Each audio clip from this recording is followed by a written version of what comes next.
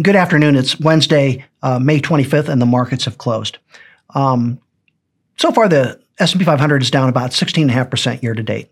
The Dow has been the big winner with less technology and more value orientation, only down 11%. Small cap stocks and tech stocks are down about 20%. But small cap stocks and tech stocks peaked back in November, and from their highs are down almost 30% now from their peak to trough. Basically, the key question that we're getting here at the Commerce Trust Department is, when will the stock market bottom, and what are you looking for to see that a bottom is in place? And to answer that question, we kind of have to go back to the beginning of the year and say, what was the market set up for, and what expectations weren't met that drove rates materially, or drove stock prices materially lower? We would say there were probably 5 things that the market was expecting that didn't happen and were disappointed. Number one, of course, most people didn't expect the Fed to begin to raise rates even till June, and then it was going to be a gradual rate adjustment thereafter. They really didn't expect that Russia would have a full-on invasion of Ukraine, even though the troops were massing at the border. There were bottlenecks, but they were beginning to clear in the economy. We were expecting inflation to peak probably earlier at a lower level than it actually did. And there was absolutely no thought of a recession. We were about 2 years into an economic recovery with still a lot of stimulus, momentum, job growth, and forward progress yet to be made, both here and around the world. Looking back on it, of course, we know that this hasn't quite worked out, primarily driven by what? The Russian situation and, of course, surging inflation. The Fed basically is going to be driving short-term cash rates up more than twice what the market expected. The Russian invasion of Ukraine has created sanctions, additional bottlenecks, and has been much more disruptive than the previous, incursion that Russia had into Ukrainian territory back in 2014.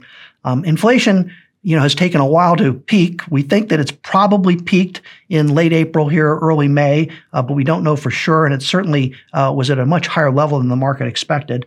And then finally, while there was absolutely no thought of a recession to begin the year, despite the fact that the market thought that the Fed would be taking some of the punch bowl away and raising rates, and that things would slow, we were only into essentially the second year of a strong economic recovery, and there was still marked expectation for forward progress.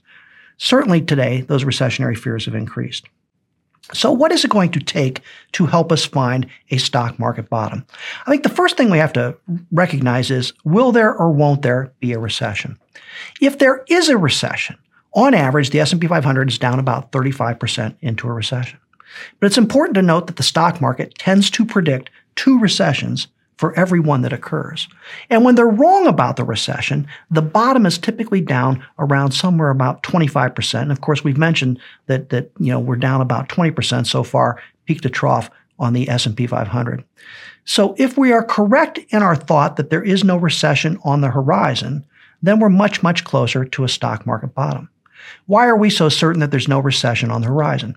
Probably 3 things. Number one, the leading economic indicators are still growing on a year-over-year basis. It's important to note that the stock market is one of those leading economic indicators, but it's often, psychologically driven, and we think missing the point this time.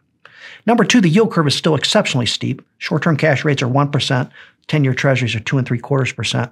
The yield curve is a near perfect indicator of a recession, but we're nowhere near inverted yet. And the number 3 thing would be, when we grow jobs in this country, we don't tend to go backwards. And job growth has still been very, very strong. Now, if you tell me by July or August that we're actually firing people and that net job gains are actually negative, then I will tell you we're wrong about our recessionary fears. The stock market typically smells or sniffs out a recession 6 months prior to a recession. That would tell you that we're very, very close to the start of the recession, and we really don't see that in the economy right now. So what is it going to take to bottom the stock market? Probably 3 simple things. The market has to overestimate how high short-term rates are going to go. The market's estimate right now is about 3.25% to 3.5% as being the peak short-term cash rate. I don't really know whether that's going to be too high or too low, but we're working our way towards getting at least a reasonable discount rate that we can then undershoot, in the sense that the market or that the Federal Reserve may not have to raise rates quite as high. The market has to be overly pessimistic about inflation. The market still largely underestimates the inflationary statistics. And for example, the last one that came out, the last inflationary print was 8.3%. The market was only expecting 8.1%. So that basically has to reverse.